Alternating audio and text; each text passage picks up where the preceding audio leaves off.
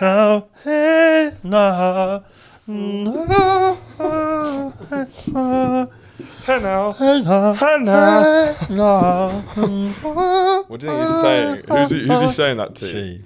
Who's she saying that to? Hey now, Hey now. to someone that's just accidentally knocked her on the street. Hey now.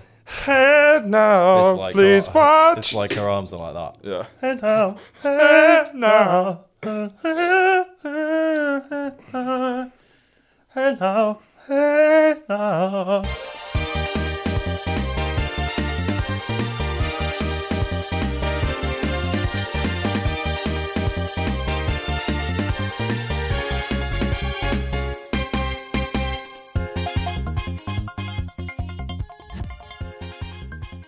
I'm going to do my own YouTube fail video compilation, but Yeah. it's just me videoing myself on a regular basis being bored at work. Yeah. What? And just the fail is It's your a fail life. compilation. It's but your it's life a full, decisions. It's a full 9 hours of work. Yeah. No cuts. And the fail is you. It's me. You can't say that. Bleep. Yeah, You're I'm going to have to gonna bleep. have to. You're Yeah. going to have to bleep it. What would actually be the ramifications if that was? Would you actually be fired? No, I wouldn't be fired, but you shouldn't. So even when people go on, like, oddly enough, there was someone who I work with who was on Tenable, the quiz show with Warwick Davis. you They were saw on- it? Yeah, she was on the quiz show. That Yeah, must have been incredibly exhilarating. it was. Yeah, and I was sitting there with Adam. Have you been you've been on a Zoom call with her? No, but she did give me a talk when I was doing my training. But she didn't even mention the name of the bank. Wow, she said an unnamed. She said, an unnamed financial institution. No, she didn't. She just said at a bank. Even her Even her on live television. on live television. Sorry, I'm just trying to sort out this pint before we really crack into it, because You can say that again. it's just these half glasses. Yeah. They're just not built for Ginoise, for geniuses. Hello and welcome to the St. Paddy's Day special. Should we call it the St. Paddy's Day special? No. No? Do you think that would be? Too much. Do you think it'd be too much? Read the room. No, I think it's St. Read Paddy's. the room. People need to have a good time. Horatio, read the room. St. Paddy's Day. Happy St. Paddy's Day. Clack long, shy long, clack spalaison, dilagon in clang, bane in tloink, isakabone. Is that Irish? That is Gaelic for the mountain gets tough, but we walk up that mountain Yeah. with the luck of the Irish and the power of our mothers. And at the end of that mountain, we find gold and happiness based on the true reality that we see in the sunset and the God-given heavens above. Mars, our queen, our champion. God bless to everyone all day long, for we are the true saviours of the anachronistic world. Gaelic is a famously short language for what is actually contained within it. It's a very Famously. dense meaning language. One that's been passed down to me through generations. You seem to be in a good mood. Yeah. What's going on? It's St. Paddy's Day. It's the one day where my Irish genes, my Irish deficient genes of addiction, alcoholism and aggression are celebrated on a worldwide scale. Because do you think that's genuinely played a part in you having a bit of an uptick of mood? No, No. I think I'm refreshing a week off. I've refound music today. Oh yeah, I I find heard you playing some tunes. Yeah, I was banging some tunes downstairs. Music is a very important thing in my life. Hashtag sincere moment. And Let's take it real for a second. Take it. We'll bring it in. Okay. If you wouldn't mind not speaking while I speak my truth. And it's during lockdown, I found myself listening to less and less because I get obsessed with music, as in particular songs, and I will listen to them an ungodly amount of times, and then get bored of it. But by the time I'm bored of it, I'll have found new ones. But in Were you on Now 42 and now you found Now 43? I didn't realise they had the Now albums up to like 110. So, to be honest, it's nothing to do with lockdown. All it is I thought they stopped at Now That's What I Call Music 43. But it turns out there's about 80 more. So I was downstairs just going about my day and accidentally I was going to type in what's the weather now, but there was a glitch in the keyboard and it just went now, and then it said, did you mean Now That's What I Call Music 80? Must have lost your mind. And I realised there's more now. So yeah, I've got my old Walkman out and I'm listening to all of the nows. That Jason Derulo is going to be a big hit. He's going to be a big star. He's got gumption. I'll tell you that. He's got art and gumption. No, but I had a bit of a resurgence of it because I've got fed up of finding new. There's the desire to find new music hasn't been there in lockdown, which I think is one of the biggest symptoms of my lockdown depression. Sure. I think. But then I just thought, fuck it today, and I was like, I think it's almost like forcing yourself to have a good time. So I found a lot of music, played a lot of music, and had a good old sing song downstairs. Well, what I'd say is that in the general, especially the more recent podcasts, as it's kind of got even as the sort of routine has become, because the last 10 podcasts has been in a period of lockdown with sort of no end in sight, and then we found an end in sight, and that's very far away. But the ones before, it was like we really didn't know if it'd be open next week or stuff. There was a moment of spontaneity. Yeah. And over that last 10-week period where it's been like probably the toughest mental health wise, it feels like our moods have been sort of throughout the week. Yeah, we've never really been on the same wavelength. It's been going like this. Because I derailed the podcast of the announcement that it was. And I was in quite a good mood in that one. I think next week I came back good and you were just there like. Yeah, and today I'm in quite a bad mood as well. So well, I mean, I guess we balance each other out. I guess so. Or we're just like we make each other unbearable. No, I think the situation hasn't changed. Nothing's got better, but the natural chemical cycles of your body. Yeah, it's luck of the Irish. Yeah, it's luck of the Irish. Yeah, you don't know when you wake up. You don't know. Yeah, you can't. As I said before, it's going to become a famous quote. You can't be sad forever. No, but not. Well, some people have. Well, some people can. Some people. One listener is actually. Yeah. Our hearts and our thoughts and prayers go out to you. So I guess the meandering of moods is a thing. Mm-hmm. It might well be. Well, I mean, a week off is good for a bit of the old reinvigoration of the soul. Was it a good day at work, or is it still? No, it's still boring as hell. But instead of watching daytime TV, I was finding and listening to music I enjoy. Maybe your addiction of daytime TV is like it's moved on to a new thing. Well, it's moved on back to the thing it used to be. It filled this weird void for a bit, and now hopefully it's gone for good. Do your family celebrate St. Paddy's Day? Oh yeah, your Irish side. Yeah, we get stanky on it. How would a Kerwin celebrate? How would a Kerwin? So like back in the day, there's a lot of I think my cousin often. A lot of my cousins go up used to be with my nan to go to the parade in London, and there's always pictures of them with Guinness hats on and things like that. Mm-hmm. So they get fully into the festivities in terms of dress and where they're going. They'll go to London. Dad, I saw posted a picture today of. Have you seen these things that most middle class people have in their house now? It's like a white thing that you can put different, like a sign that you get loads of letters and you can then make your own sign out of it. It seems to be this new stuff. No. It's like a frame. Okay, yeah. It seems to be this new home decor thing that was doing. So I saw they posted a thing about they put various Irish phrases in there. So that's our dad celebrating today. Nice. Going on. I mean, it was good I got out of the house at that time because it was getting a bit too much for me, party-wise. I mean, I couldn't always hack it. But that's it. We're into it. Dad's had a couple of parties with found around. My cousin has reshared his St. Paddy's Day message for the last 3 years. Okay. He always reshared. So it was from 2017. In 2018, he reshared it. 2019, reshared it. 2020, reshared it. And it says something like, big love to all my Irish family. I'm proud to be a Kerwin. Oh, that's nice. It is nice, yeah. But also, do you think he's ever going to get a new one, or do you think he's pretty good with that message? If it ain't broke, don't fix it. And, true, it's working as it is. And yeah, he's my hero in many ways, and he will continue to be so. But that's us on St. Paddy's Day. Do your family celebrate St. Patrick's Day, being the English scum that you are? No, because I like my mum's side of the family. We're kind of Scottish Protestants. So it's crikey. Like, to be honest, anything you're like more that. out there protesting against it, throwing eggs at the parade. That sort of unleashing of hedonism is just not for us. Yeah, no, you like to keep it in the household. We like to keep it in our pants. Actually, is what we like to do.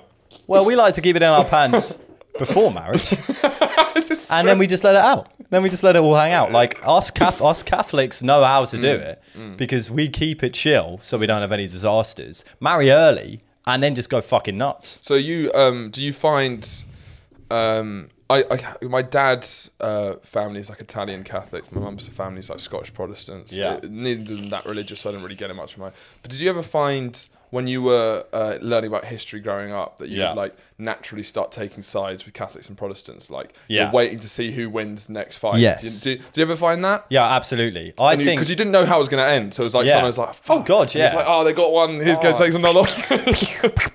Well, the thing is with history, the closer you get towards the present, the more tangible the effects of those historical events are. Yeah. So the biggest one I would had with when I was studying Irish history, with the kind of this historical Irish struggle for independence. Yeah. That goes into Catholicism versus Protestantism, Mm-hmm. and often with that saga, if you want to call it that, the Catholics were the historically oppressed, Sure. and the Irish, Which is quite a politically rare oppressed. thing. Exactly. Yeah. Because when we were studying like 15th Yeah. century British politics, it was Yeah. like, fuck these Catholics, let's get the Protestants in. But when it came to studying Ireland, it's like up the Catholics, up the Ra. It's a weird thing because I've got quite a few Northern Irish friends where like sectarianism's like the biggest thing, and Humble it brag. seems like I got a couple, but it seems like I only friends with Catholic Northern Irish people. I've only ever met Catholic Northern Irish. I don't know where the Protestant Northern Irish people are. Yeah. They seem to be running the banks, controlling everything, and seem to be the oppressors. But I don't seem to see them anywhere. I don't No. know. I don't find them anywhere. And it seems, certainly in that struggle, the Catholics are the progressive. They're they're part of they Mandela supports. They're for Palestinian freedom. There's like a global free kind of movement that they're part of, and they always seem like the DUP are super homophobic and stuff like that. Yeah. But then when you extend that out to Catholicism in general, the Catholic Church is like this ginormous. Well, with the news this week, Yeah. the Pope, who we thought was quite a progressive guy, is now saying cannot bless same-sex marriage. Did he ever say that he did? He hinted he was a cock tease because Yeah. he did. He really did. Maybe pardon the pun. Pardon the pun. Pardon the pun. There's no 'Cause pun. We're talking about gay people, so Oh yeah, no, you're right. yeah. Well, so no, but if you could pardon the pun cock next tease time. isn't a gay thing. Yeah, but when you're saying that he was being a cock tease about gay rights, Yeah. weirdly, No, he is penises teasing are, a lot of cocks. penises are a yeah, big no, part you of are right. homosexual You are right. relationships. Pardon the pun. There we go. Thank you. We'll get comments in, otherwise I can't Yeah. be asked to deal with that. Well, Did you pardon that? did you? I think I had a pun there, guys.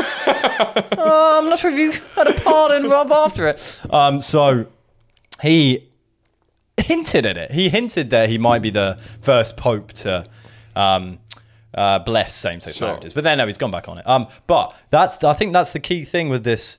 With the religious, if we Yeah. look at the world now and Catholics being a bit of a more regressive force Yeah. rather than the progressive one. The thing with Ireland is that politics and religion are so aggressively intertwined. Sure. I think it's the starkest example of that in the world. In the world. Middle East. No. What now with jihadis and stuff? I mean, historically, in terms of like, if you're a Catholic, that is I'm absolutely... not saying no, but it's a big claim. No, but yeah, and I will back up why it is a big claim, because the history of Ireland has been, one, a history of a struggle between oppression from the British Empire, and two, a struggle between Catholicism and Protestantism. Yeah. I'm really strong to say that. Protestantism is synonymous with British imperialism and wanting to stay in the UK. There's not a lot of good guys in that story. Exactly, on the and Protestant side. Catholicism is synonymous with a fight for an independent Ireland and Irish nationalism. And that's why there's a progressive angle to Catholicism in Ireland, because of how much is intertwined with the fight against British imperialism. Yeah. I get that. It is just interesting, and it's like, Ireland's a funny one because it's. Yeah, that's what I meant to say, actually. Ireland's a funny one.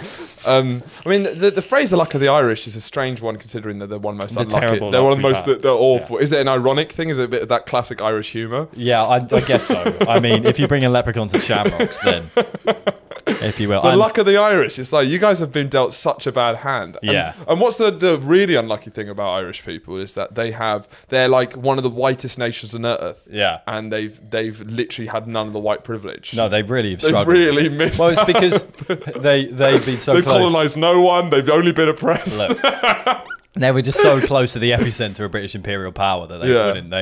They can't have someone that close to home having as much privilege. Yeah. Well, nothing. It was a lot of it. It was kind of like a destination for a lot of their shit as well. It's true. Well, that's the problem. Is like when you learn, I learned history fairly chronologically, Loser. and when you, well, unlike you, Yeah, I went to an experimental school where we did history. We started at the end, then went to modern times, then went to the middle. yeah, and it's funny That's that why I'm so bad at dates. it's funny that in English, kind of an English mindset, there's a love of the underdog. That's like a Yeah. huge Oh, thing, yeah. which is funny historically, and that's definitely Yeah. part of me. And so, like, Yeah. when I remember how exciting history seemed to be when England were this scrappy nation of Yeah. people who lived in mud huts. Hey, look, we And just there pulled was- up our socks. and then there was like sort of like the Catholic Church had these huge monasteries. They were sort of oppressing us, and it was sort Yeah. of there was a little. And then as soon as you get further and further, the Yeah. winds we keep winning, Yeah. and it stops getting as fun. Do you know Yeah, what I mean? then Like you win you just too keep much. just like it's now just win after win And after then you start win. like really, and then the winds come with like oppression and murder, It's like genocide. you know, it's because like- yeah. it's a little known. If we were going to go into Irish history, Yeah. it's everyone knows about the potato famine. Yeah. But what it should be called is a potato genocide. Shit. Mm-hmm. And that is because there was a guy called Charles Trevelyan who was the Chancellor of the Exchequer, or the equivalent of, in when was it, like 1850, something like that? Sure. And he basically, because it was when capitalism was coming in and free market economics was coming Yeah. in, there was horrible weather for potato farming in England, in Ireland, massive droughts, etc. And this is when they're under British imperial rule. Sure. And the British government were very aware of this. Yeah. But because what they needed to do was send potatoes or just send produce to the island of Ireland. I love that phrase, the island of Ireland, in order to stop millions of people dying. But because it came at the same time as the birth of the free market and capitalism, that this guy called Charles or James Trevelyan decided that there was no aid that was going to be sent whatsoever to Ireland, because a drought is an expression of the free market, and therefore And it's going to God. make and God. Of course God's mixed up in there somewhere in the story. But so they didn't send anything because they thought they decided it will make the whole global economy and the British economy and the Irish economy more efficient because of it. And then millions of people died because of that. Do you think, in retrospect, they should have branched their diet out so it wasn't just potatoes?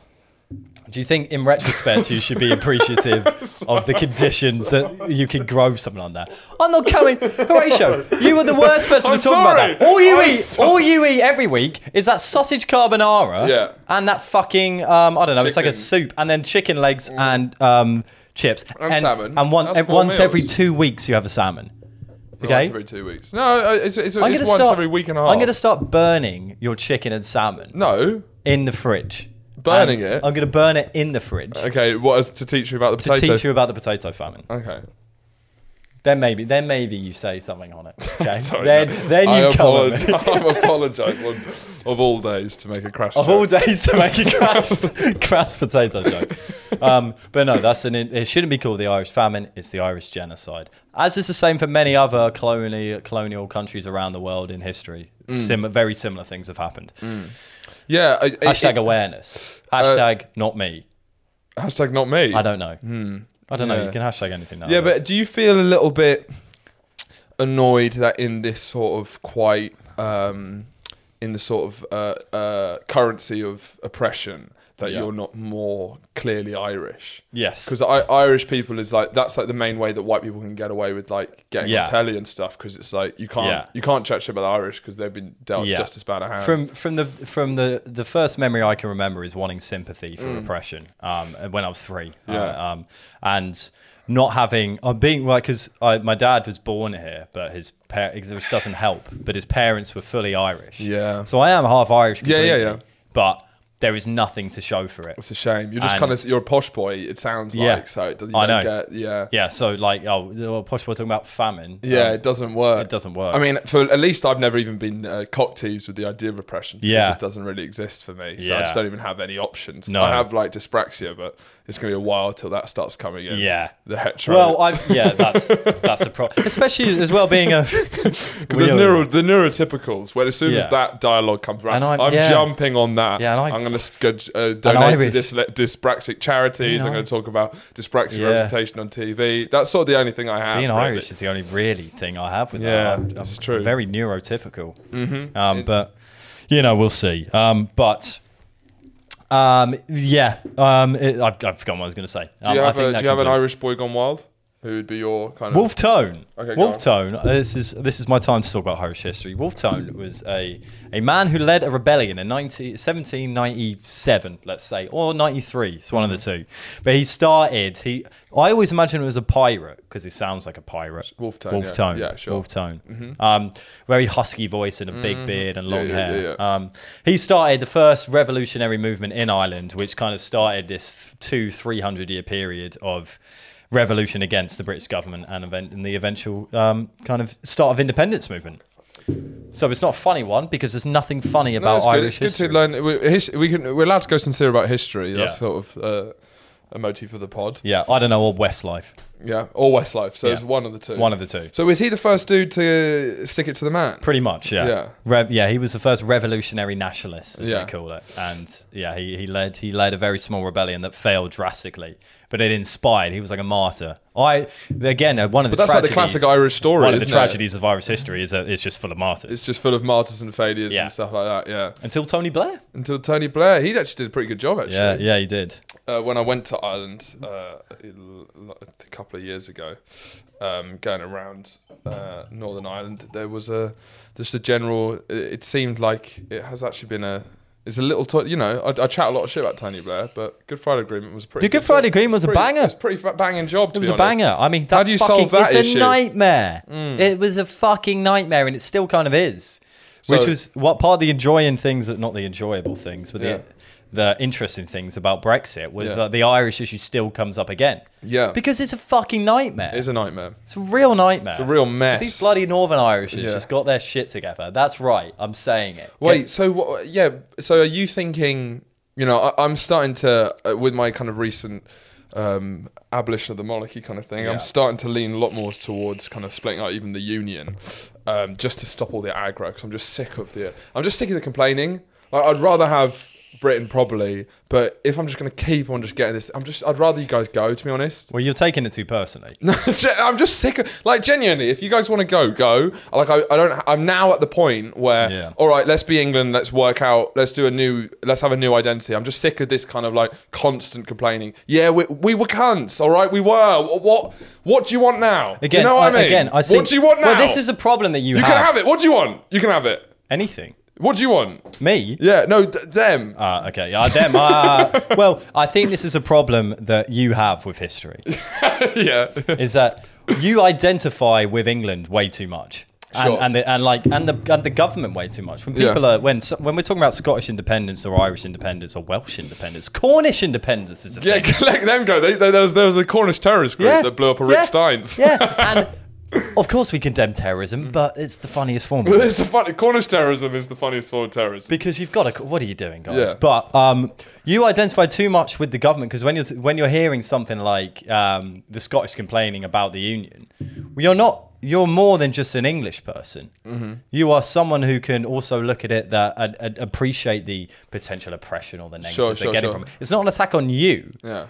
It's an attack on... It's not. I'm not saying it's an attack, but it's something that... It's a debate that's key for the next 30 years of this country, which I'm living in. So I all have to have a view of it. And in general... But when you say things like, if we know we did bad things, you're allowed to... That's the thing. You're allowed to absolve yourself individually from the terrible things Britain have done in the past. Yeah. You could condemn them as well. Yeah. And then you could say, actually, maybe, Scotland should maybe have the right to be independent. Yeah. I don't know. It's sort of like... I can imagine what it's like supporting Man United, and it's like... Just like you've dominated the league for so long and you support as a team. You talk about yourself as we. It's like, look, you guys hate... But you're not a supporter of the British government. No, I'm not. It's not the government. It is. It's not the government. That's what it is. It's about... It's not just the government. What is it? So that's fine, because you imagine one guy in Scotland going, I think we should actually leave England. And you go! And then you'll go, why are you being so mean to me? What, you don't like my company? I've given you a good time. No, I guess it's just a fatigue of just all this fucking discourse. No, I get and that. I'm just so sick of the discourse that I'm like, let's just fucking... Hey, you had a referendum. Now pack it in. Pack it in, lads. Or go. Fucking, I don't care. We should have more... My stance is we should have more referendums. Just keep them going until you get the answer that you want. On everything. But referendum should be a best of 5. Yeah. and go over, but they should all be within the same year. So they played in the fall of Test cricket. Yes. So exactly, but you're not allowed to choose anyone who's a professional cricketer. Okay. Done. That's done.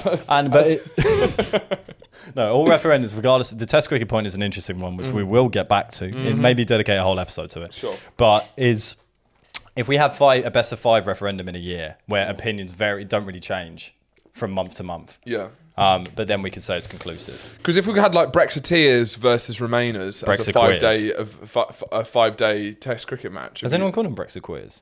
Brexit quiz? Yeah, I don't think so. No, because queer is good actually. So it's been reclaimed. I'm actually complimenting them. But yes. Do you have an Irish hero, or do you want? I like Bobby Sands. I liked him when he smeared his shit on the wall. That was like a bold move. Yeah.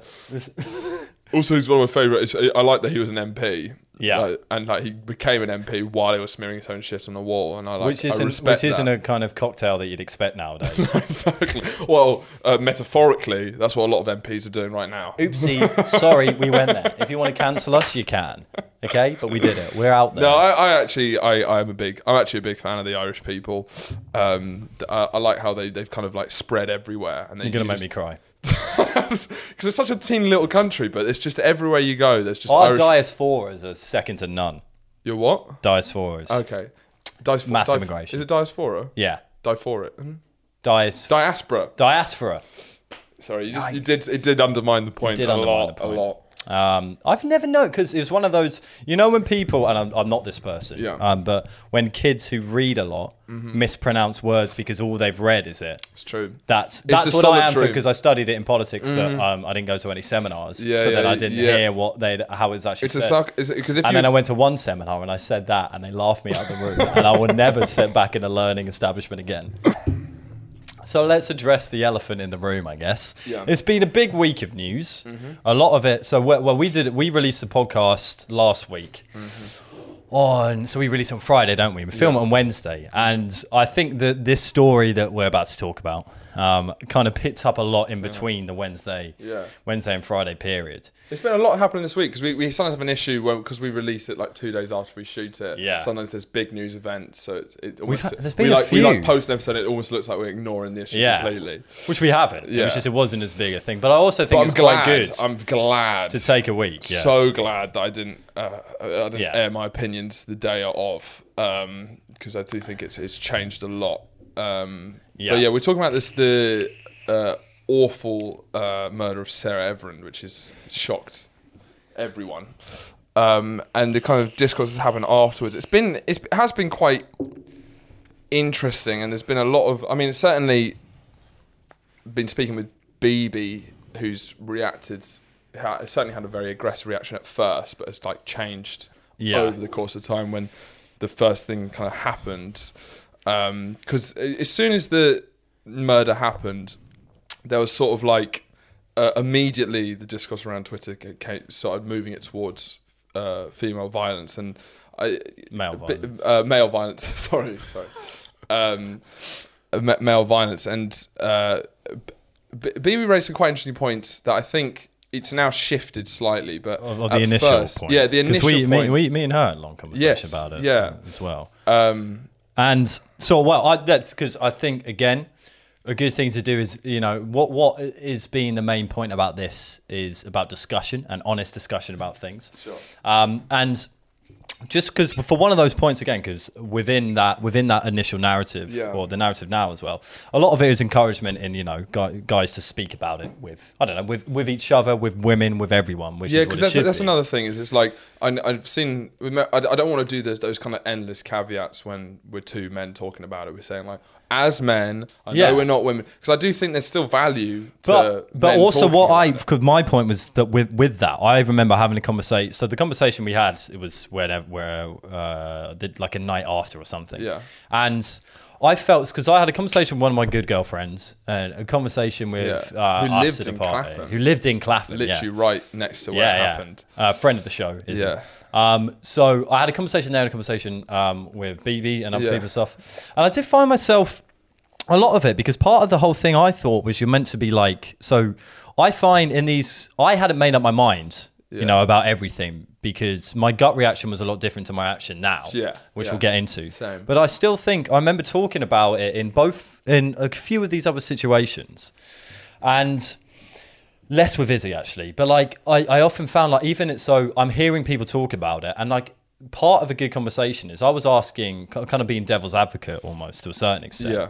I'm just saying, but what about this, and this? And because our politics is so polarized at the moment, it's like even just asking a nuanced question about something often just lumps you in with that one side. So whenever I have these conversations, I so often find myself going, I haven't made my mind up. I'm just, by the way, I'm just saying, I'm just like making a point, asking a question. I'm asking a question. I'm not putting myself on the side. Yeah. And I find that, I think it's also good in these times to just allow people to ask these questions. And there's also the manipulation of like, because when you say a side, it's like, what are the sides? Exactly. And it's also, there's an implication that there's like a side who are condemn the murder, and there's a side who don't condemn, which is crazy. Because across the board, no one in their right mind. But that's the thing, and I think that's the nub of it, because. But this is not what the discourse has been about. Exactly, at all. Which is the point. Which is what I think the point of it is because my initial reaction was, it's hard to kind of join up the specific incident that happened to the discourse that happened after it. Yeah. Because immediately, my immediate reaction was that why, you know, this is a very isolated incident. And my initial thought was, well, surely mental health is coming into this as well. It's about a guy who is clearly have some serious issues. Yeah. So there were a couple of, I remember, in the heat of the moment, there were a couple of calls, you know, it can be quite contradictory to like, is at once condemn the police, but also we need tighter restrictions for the people that are committing those things. Yeah. And I think my big thing in these kind of things that I think I have, well, you can see it in the paedophile conversation that we've had, it's more about like compassion. Sure. And because I don't think radical compassion. I don't think clamping down on these kind of, as in just looking at the event, clamping down on people with like mental illnesses is going to actually help anyone. But the same debate thing with has drugs not at all discourse. been about the actual event, which is what's been interesting. Really. Which is so then it has been a bit. So that's my like thought about this specific event, but loosely some of it. But then I found it hard to match up the discourse with the event at first. But then I just kind of, after having a few conversations, mostly with Izzy, is that it isn't actually that important about how much we match up that event, because the conversation that we're having about it afterwards is still is incredibly valid and one that needs to be had. So it's not, I don't think there's too much importance in actually putting that conversation tangibly to the event that happened, because it is loosely about women feeling safe. Yes. Women feeling safe in the street, women feeling safe in public.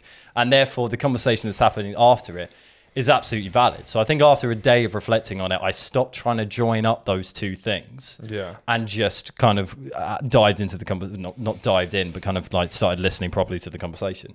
Yeah, I think the problem I've had is it's what I've raised on the podcast, which is just a general thing, which I don't blame a lot, and also like any kind of woman, I can understand, well, everyone, but especially women, how emotional your immediate reaction will be, and I don't. Even if you said something I didn't agree with, like I can imagine speaking very aggressively and feeling so emotional about that, because it's such a like upsetting thing to hear, because you realise it could easily have been you. Yeah. But I guess with the kind of general point I made, and just like with how I saw around the Black Lives Matter movement, which I think overall is a very good thing, around the Me Too thing, which I think overall is a very good thing, just the individual moments which are the general problem with progressive politics, which is the sort of cultural narcissism, where it's sort of reframing it to this sort of individual experience that I do think at times can be not actually help the situation, in my opinion. And just seeing, it's hard to know what the actual discourse is, because when you look on Twitter and you just see these sort of like things being thrown here, there. Because that's we had the conversation we had about it the night after, where we both had slightly different opinions on it. Yeah, we kind of got to a conclusion that it was almost like we were looking at different things online. Yeah, because what I've mostly seen is. What it's mostly been is people posting about what men can do better at in terms of making women practically feel safer on the street. There's been a bit of like a small talk about. It hasn't been much talk about people's individual experiences. Not loads of that, but From just what you saw. From what I saw. This is what I'm saying I saw.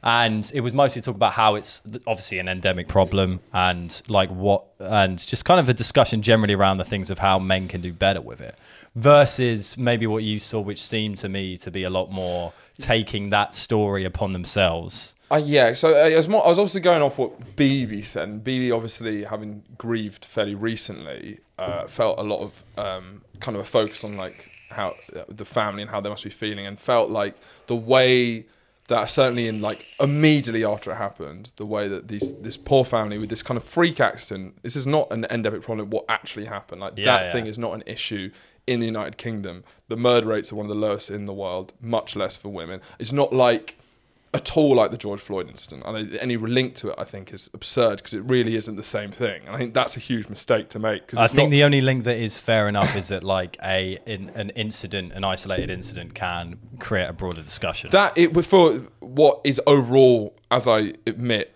will, I think, result in better discourse. But in the nitty gritty can be frustrating at times because it's like relating it when it's not related at all, because it's not like, you know, there's people calling for defund the police when it's like there's no single group who the police kind of help more than middle-class white women. I don't think it's not an endemic issue, you know? There's no...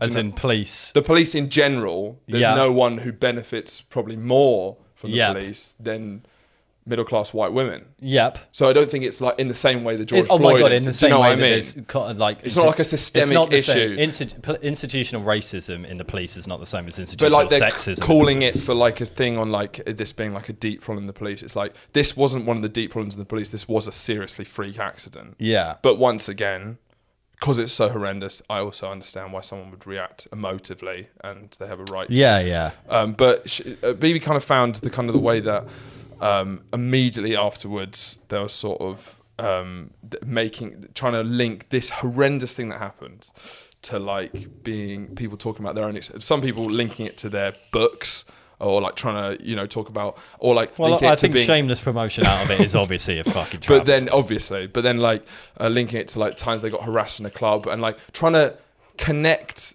this horrendous tragedy to these things that are important, and which I've changed my mind in saying that is good, but just immediately linking it to these things as if they're sort of on the same scale. And I just don't, not even scale, but how unique and strange this incident was. I do think it's like, I don't even see it quite on the same linear scale as if this is like, to me, it didn't read as a sexism issue. It didn't read as like a patriarchy thing. But what it was in like this abhorrent act can then obviously goes into that wider discourse, because it's, although that is the worst thing that could have possibly happened to a woman when they're out on the street, and it doesn't happen that often, it goes into the climate of the fear that women have being out in public in a dark space. And that's why I believe that it's completely like, I think the conversation about linking it to the actual incident and trying to compare it isn't actually relevant almost right now, because things like historically things like this come out of isolated events, and it isn't as much about how well they link into it. It's about the discourse that happens after it. Yeah, and it's like, it's interesting with BB's niece and nephew, Donnie and Margot. Even then, you're starting to see some of the effects. As tedious as a lot of woke culture can be, as much as we talk on the podcast about the kind of narcissism of the worst excesses of it. Yeah. She told me this quite interesting story about they're watching The Simpsons, and Donnie, the boy kid, asked why Marge didn't work. You're so good with children. The boy kid. Boy asked why Marge didn't work, and was confused because his mother, obviously Jessie, works very hard, and is like the Simpsons being a satire of like traditional American family, and it's no longer to them. It doesn't, and like so stuff like that from like a 5-year-old boy. Well, it's like satire becoming more and more irrelevant. Yeah, older satire becoming more relevant if it doesn't reflect the conditions that we're living in at the moment. But I guess the my kind of stance on all these things, the general, the tide of progression is great, but you have to always stay steadfast on the worst excesses of it, and still always stand for what you think is right, because that's that's your role as a progressive agent. But then that also you comes have to be the antithesis if it's needed. But that comes with a caveat. That comes with it. You have to be open-minded in accepting that you might be wrong in those completely. stances. But that's on both sides. Absolutely. And the problem that we have now is that you can't stand up against something that is viewed as progressive. If you can't stand up against that because it's anti-progressive. But then there needs to, which is the crux of the problem in like this whole freedom of speech argument or whatever. But as we're saying but then that can often come with, because there's such an argument around free speech and everything, and having a right to an own individual opinion about something, is that if you then do stand up for it, a lot of the people don't have the ability to be open-minded with it. It's like you're not going to see Nigel Farage or Piers Morgan change their mind on something, because the battle for their opinion about something like immigration has become synonymous with the battle of the right to have the opinion itself.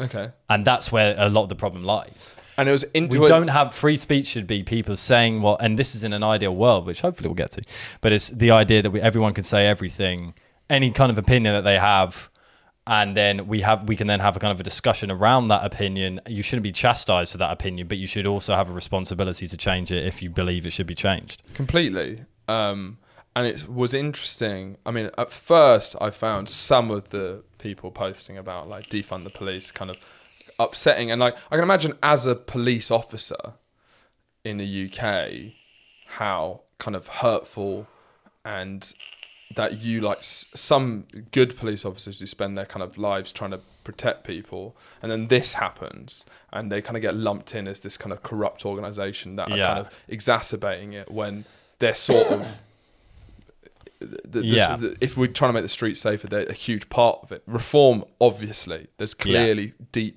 obviously problems. Reform, but the idea of the police I still think has a lot of merit if we're trying to keep these streets safe, and it's nowhere near as clear cut as racism. Exactly, no. But what was interesting is I felt that, and then obviously the way the police responded during the ceremony, I was like, that completely was like, wow, guys, because I had like a serious aggression towards people blaming the police for this, because it wasn't a police issue really. There was probably incompetence in the lead up to it on an individual basis, but this wasn't systemic, and it was kind of copy and pasted some of the discourse from the George Floyd thing, which was so clearly systemic, which was like, that's not helpful. It was, to be honest, from an academic point of view, it was lazy arguing. It was like, but then this happened, I was like, okay, well, fuck, that's sort of like how the police have fucked it that bad just for the optics of like, you guys how you could do that on like a, but then, you know, you had women saying shame on you to the policemen at the thing. This is not at all saying that they deserve to be, peaceful protesters deserve to be done, but that sort of where it reached that point where you had like women shouting shame on you to the police officers, I just felt that certainly wasn't helpful. But then the new bills that have been trying to sneak in, and then this discourse has actually been super interesting, about how they're trying to up the imprisonment for protesters up to 10 years. And give police more powers. And give police more powers, which I think disperse them. And then I saw a classic woke person on Twitter saying it's interesting, which was a good point individually, but my hand which is something K77 said that it's funny how all of these right-wing guys who are constantly talking about free speech have been silent on this. A lot of them have been silent on that issue. Silent on what? On the police. On police. So it's like on the Clapham, which is a free speech issue. Yeah. And it's like, if you're free speech, you're free. And I'm like, that's completely fair. I completely agree with that. But that also applies to you, my friend. And which is a thing that the left do all the fucking time, which is fascinating. Which is they find contradictions, which is like, oh, so you think it's bad that we're blaming all men, but then you'll happily blame all Muslims or stuff like that. And it's like, you do know there's a flip side. Whenever you make that point, it doesn't.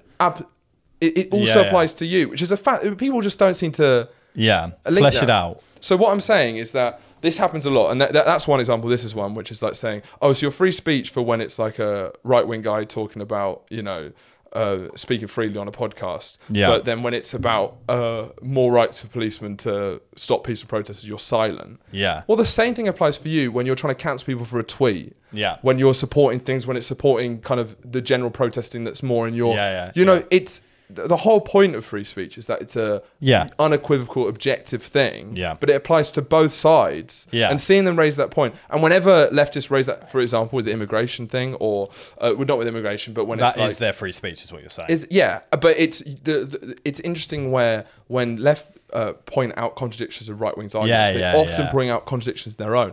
Oh, so you think it's fine to say this about Muslims but not men? It's like, yeah, but that's neither that's are what right. they think. Neither are all right. Yeah. It's not all right to say that about men or Muslims. You know, it's not to generalize about the two. Yeah. So that was one other example. Yeah, no, I agree. But then for me, I'd say that as like the people that they're calling out in terms of right wing people or activists or whatever, being silent on these kind of issues. Their free speech they don't really believe in that. So why would free speech? No, because they do believe in that, because they believe in free speech. Talking about free speech. Yeah. Okay. Do you know what I mean? This isn't. This shouldn't be a political, because all of their arguments are like, this is not a political issue. This is a rights issue. I was talking about free speech. Sorry, I thought you were talking about specific issues. Yeah.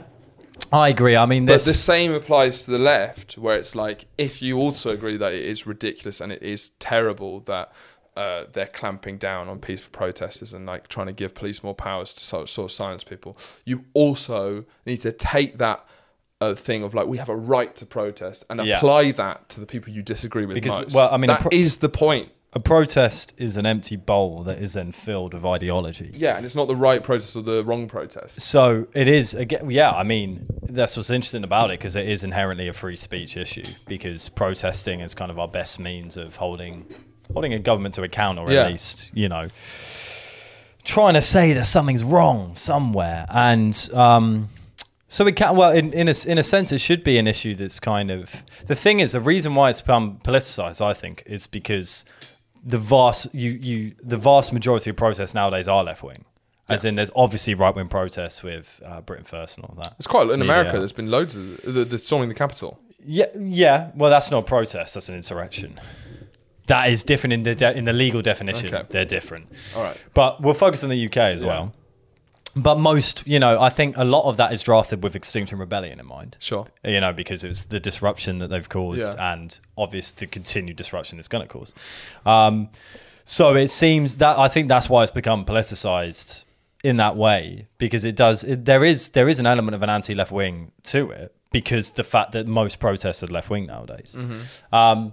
But I don't know. It seems like it's because this is a bill that's been drafted for a while, and it's really bad timing for like the Conservative government, because the fact that it's come up just as all this stuff has happened in recent times, it is shocking. It's absolutely shocking. It is. It's astonishing, and it just becomes even more astonishing in light of things. But I think, which is if there's one benefit of the horrible things that happen in the discourse around it, is the fact there's more light on this particular bill. Yeah.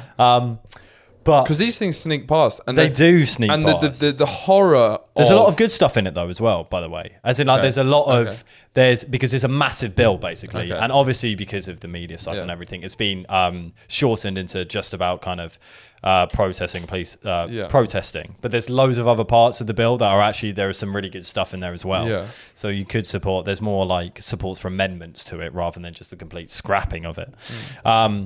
But yeah, naturally there should be a focus on the protesting because it's mental. But I think it's part of it is fucking undercover cops in nightclubs. So what's the thinking there? So the thinking is, if there is an inherent lack of safety for women in clubs, and often it's happening from the results of nights out, or being by yourself in a public space at night, having undercover police at nightclubs will allow them to be vigilant and stop crime before it happens. Yeah. When I worked in a nightclub in Leamington, there was Shout out the Assembly, which is shut down. What, due because I was too much of a legend of a bartender. Wasn't it free drinks all night? Wasn't it to do with like China or something crazy?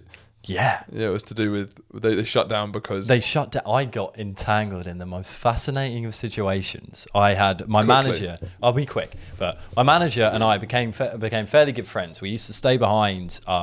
The club would close at like 4. Then we used to stay behind and do naughty things together. Not bum sex. We used to stay behind, which is the naughtiest thing. Which is the naughtiest thing you could do. We used to stay behind, do some naughty things together, and would be there for ages. He actually taught me how to skateboard on the Yeah, floor. that's pretty fucking naughty. He was like 35. It turned out he had a kid. It was all very kind of terrifying. Yeah. But then the club shut down, and there was a caravan in the bottom of the club. And then he was living in that caravan because he lived in the caravan? Yeah, because he was told to live in the caravan, apparently. He was on a lot of drugs, and I got very confused about what was reality and what wasn't reality. And I got pulled so deep into this thing because he took a liking to me. Yeah. And I like going to the club and afterwards when no one was there. But he was living in the caravan because apparently people were going to steal the caravan. So he was on watch in the caravan. Now, do you remember the caravan in the caravan was like the caravan was a on like set. cinder blocks. It was like a set design. Yeah, it wasn't to live in. You couldn't just steal the caravan. It was to add to the aesthetic, wasn't it? Yeah, it wasn't on wheels. It would take like 20 men at least to get the caravan out. But he was trying to take my caravan. Yeah, they were living. He was living in the caravan. I was not so the caravan, and then he was telling me that apparently there was loads of mob connection. I might not be on the next podcast because I might have already said too much. Yeah, go on. But #Snowden. I was then told that apparently there was loads of mob connections with the ownership of the company, who I won't name, but they own quite a few clubs around the UK. And basically the Chinese wanted to steal all the copper that was in the club. And I was reading it. Most of this is the kind of the sad, unfortunate nonsense of a drug addict. But then I spoke to someone else who I knew in it and said, well, there's a lot of copper in the assembly. There's a lot of copper there. What, did China need a lot of copper? Well, apparently. I don't know how much copper there is in the fucking Assembly nightclub in Leamington. There must be a lot. How are they coming to the Assembly nightclub? Well, I don't know. There's also like... How do you even find out about that copper? Also, like, famously, China are like... sort of doing this kind of soft power colonization of Africa for copper mines. No, that's why the thing. They need that much copper to go to the assembly. No, but it's all about that copper. Yeah. But then I was then confused with what happened, and then a night after it shut down, it got robbed and it was smashed up. And then I was like properly smashed up. But then someone told me it was an inside job. So it was like an insurance claim thing. Yeah. And then it was up and down, and I ended up staying, going to this club like for 3 weeks on and off, getting further and further into this story. And then eventually someone shook me and were like, you're way too far into this. you actually need to step back now because I think because I was coming to the copper. That's the problem with the copper. So I was looking as insane as a manager. But yeah. So no, but within that club when it was open, there were undercover cops a couple of times. Yeah. So I wonder how much of an actual new thing it is. Because I think you've got a legal obligation to tell the manager of the club that it's happening. But on 2 occasions, he told me there's an undercover cop in tonight. Yeah. So it was a game of trying to spot the undercover cop. It was pretty easy. It was this guy in a red polo shirt who was always ordering this really specific ale. Okay. But I don't know. I'm pretty sure it's quite a common thing that happens anyway. I think they're just going to ramp it up because it does happen. There are undercover cops in the clubs. BTW. Yeah. And do they were right if they see you sniffing some substance? That's the thing.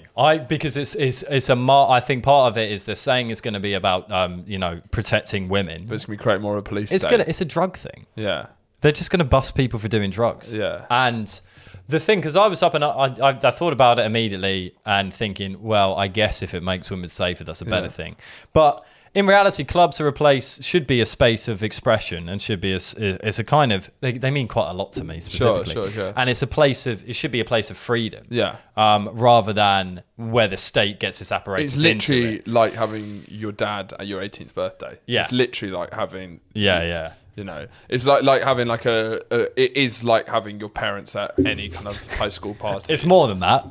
But metaphorically, I appreciate the metaphor. It's having freedom and then having the kind of the because state. There's an idea of clubs and night outs or like good ones, but being kind of a hedonistic expression of utopia.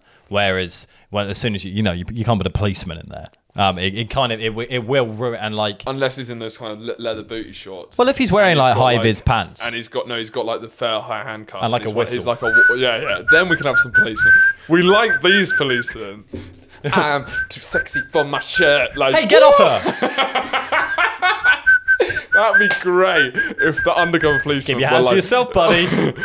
If they were like the gay YMCA sort of cowboy, the cowboy policeman. If it was like that was what but the they undercover have to, even if it's not an appropriate dress, even if it's just like, even if they've got to have the ones with the cut out arse. Even if it's like, if it's an industrial techno club where everyone's wearing black, kind of all to the nose, they've got to wear a rainbow underwear and a whistle. Yeah, I guess the undercover point is blown out the water then. But yeah, I don't know. It's a very strange reaction. Especially after, because I mean, a lot of the problem, what they should just focus on is maybe just putting undercover cops or just normal cops on the street outside of it rather than inside of it.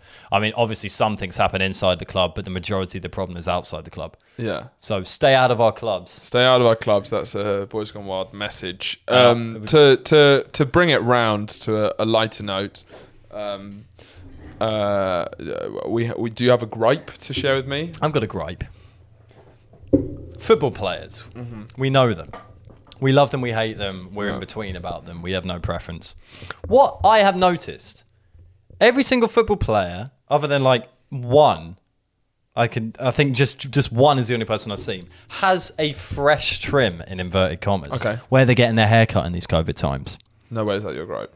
Yeah, that's Please my don't gripe. tell me that's your gripe. My gripe is that football players are going against government guidance. That's not your gripe, is it? To get their hair cut. Is that the gripe? Look, it was short notice. But I'm still backing that gripe. They have club barbers who are COVID checked. It's been reported on that they have club barbers anyway, but they get the club barbers in who are COVID checked and they are part of the COVID bubble and they do it before the games. Freedom of speech is always about changing your mind when you hear a different opinion. It's not an issue at all. So sometimes we might be wrong. Do you think they're sneaking off to like sometimes we might be wrong. And we might say an opinion that is later falsified. They're the most checked COVID showed. people in the world are the footballers, pretty much. They're like checked 3 times a week, and so are all the barbers who are coming in. And showed to be nonsense. It's done by the club. I hereby tender... Aubameyang went to get a tattoo, and he got properly disciplined for it because he went out. That would be the same if anyone went to an actual barber's. I hereby tender my resignation. Rightfully so. Fully accepted with no remorse. Because imagine also, because football has been people have been like, right, it's not the most co-secure thing, but people need, if we didn't have football, it's what's keeping a lot of people going just for regular entertainment. Not if you're a Brighton fan. Not if you're a Brighton fan. Even though, as I said to you, I think we're fairly similar. Well, I said this to Adam and he said, yeah. Well, don't listen to Adam. Adam doesn't know what he's talking. He talks out his arse. God, he's an idiot. And I keep listening to things he says. And both of you, you're like two old men. You have these kind of slightly conservative, bloody divers. It's always like, I can't stand him. The way that why are you scowling? And it's like, because I back that. Let's keep football. Let's. But what I was saying is that forget what you're saying. Yeah. Throw it out. You had your chance. Yeah. No. But I don't know if you feel this, but I don't feel how into football you are is how bad your life is going. Oh my God, we've had this discussion, didn't we? Because at uni we didn't watch the shredder football. No, I was having a great time. Because we were happy. If I'm having a good time, there I don't care about better football. things to do, and you can support a team and want them to do well. I'm obsessive about football now. I am watching this correspondent on Arsenal who does a 20-minute video about Arsenal every single day. This is when I realised that my life has really gone to shit. I watched the Europa League round of 32 draw. I watched the draw. You watched the draw? Oh, that's... If you're at 2 p.m. on Tuesday, I was watching the Europa League round of 32 draw. Yeah. That is not a good place to be. No. If you're where they are drawing those out of the things at 2 p.m. with for some reason, any European competitions, whenever they get these kind of like the slimiest European men, they always have the same look with these kind of like, they just have this kind of like slightly wolfish, slick back kind of like Europe. They look like they work for the EU. Do you know what I mean? Yeah, That, you know that kind of weird, homogenous kind of like Tito Wolff. They look good. They're attractive, F1 but they're kind of slightly weird. They're like a fake person. Do you know what I mean? There's something wrong about their noses. Yeah, there's something. They have like a Why Swiss. do they always have noses? There's like a that? Swiss vibe where it's like, I guess technically attractive, but there's something incredibly But unsettling. I don't trust their cheekbones. It feels like at one point, like their eyes going to go drrrr and roll back in their head as if they were actually. And then part they'll of a come robot. back a different colour, Yes. and then they'll vomit football. Yes. Well, I've been vomiting a lot of football, and that's a sign of. I my think life I going would a be bit- in the same position if Brighton got themselves in a bloody European league. Bloody spot. seagulls. Europa League. Have you got a gripe? My gripe. I don't know if I'm Oh talking yeah, nice gripe, mate. That's been talked about in the media, and it's been shown to be wrong. So My gripe we've been is- Boys Go Wild. Thank you very much. My gripe is Well, that both our gripes are as bad as each other's, and we'll see you next week. my gripe is the excessive violence against women in our society. You shut up. You know that's my joke. No, it's not Stop your trying to joke. take my joke. Fuck off! It's not your joke. It's my joke, and you took it. That is my When joke. I take it, well, I did the first one. You did not. You did the first one on the podcast, but I've been making that joke since you were before you were fucking born, mate. That is Yeah, a classic well, Gould joke. That is a Horatio Gould TM joke. His mixture of arrogant, bad memory and deviousness mean that he claims things that aren't his. It's unbelievable. Anyway, If you fancy donating to a men's mental health charity, we all subscribe go to the through some Patreon. tough times.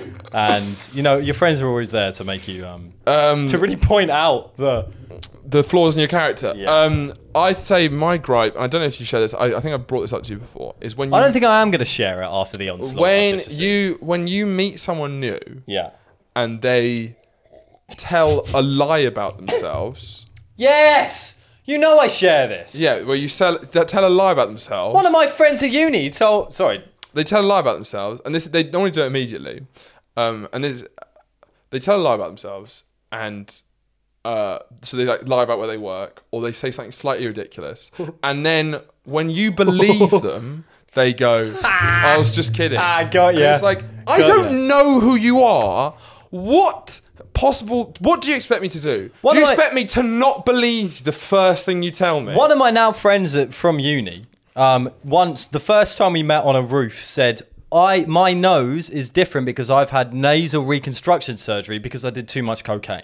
That was the first thing he said to me. Why wouldn't you believe him? Why wouldn't I? What's the other option? He didn't tell us that wasn't true until 2 years down the line as well. But what is the other? See, that's what 2 years. Normally, these people I meet, they do it, and then as a sort of small talk to kind of break the ice, then they bring it up and they say, "I was just joking, mate." And it's like, as a way, I'm like, okay, I like kind of risky jokes to break the ice, but don't act like I'm not an a risky idiot. joke. It's not. It's like it's an just because I obtuse lie. trust. It's polite. If you're going to go through life. When someone tells you the first thing they say, and you're trying to work out where they're joking, you're going to be so much of a nightmare because someone's going to say something serious to happen There's to a you. name for it. Paranoid schizophrenia. Yeah, exactly. If someone tells you that they've if he'd said that his thing and you refuse to believe him, I don't believe you. yeah, it's just like Can that's you imagine? not a way to There's no start a way- relationship. Because what that is about conversational power. Yeah. It's an idea that people get a kick off by saying something untrue about yourself, which other people then believe. Just joking, mate. You have a sense of power over them, and then it pays off at the end when you say "just joking, mate," because the power. That's when you come from the power because you've showed them to not only did you have power conversationally, you've then showed them up as a fool for even believing it initially. So what my advice would be to people is don't believe anything anyone ever says. Okay, thank you very much for watching. As always, subscribe to the Patreon. It's only £2.50. No, not it's a three. lot. It's £3. I get £2.50 of it Yeah. because of VAT. It's £3 a month to have a bonus episode every week. So what you're paying for an extra And we episode usually every go week. for 40 minutes. Yeah, they're proper episodes, and a lot of people have been saying they're better than these ones, which are, recently they have actually been. Well, because we take our socks off. Yeah, we take our socks off, we kick our rocks off, and so what are you paying? It's some quick maths, probably about 70p a week Yep. for a full episode. Maybe even less. Maybe even less. Like that's a ridiculously low amount of money. You're paying £3 a month, so that's the lowest. Even though I would start because it's so low, £5 a month does help a lot more, and we do appreciate. I mean, it's a lot less than minimum wage. lot less. as well. That's the thing. You know, Please subscribe to the Patreon, even if you don't want to listen to bonus episodes, just to support struggling artists in the pandemic. But that's me done for this week. Do you have anything to add? abstinence is the only form of real contraception. Happy St. Patrick's Day.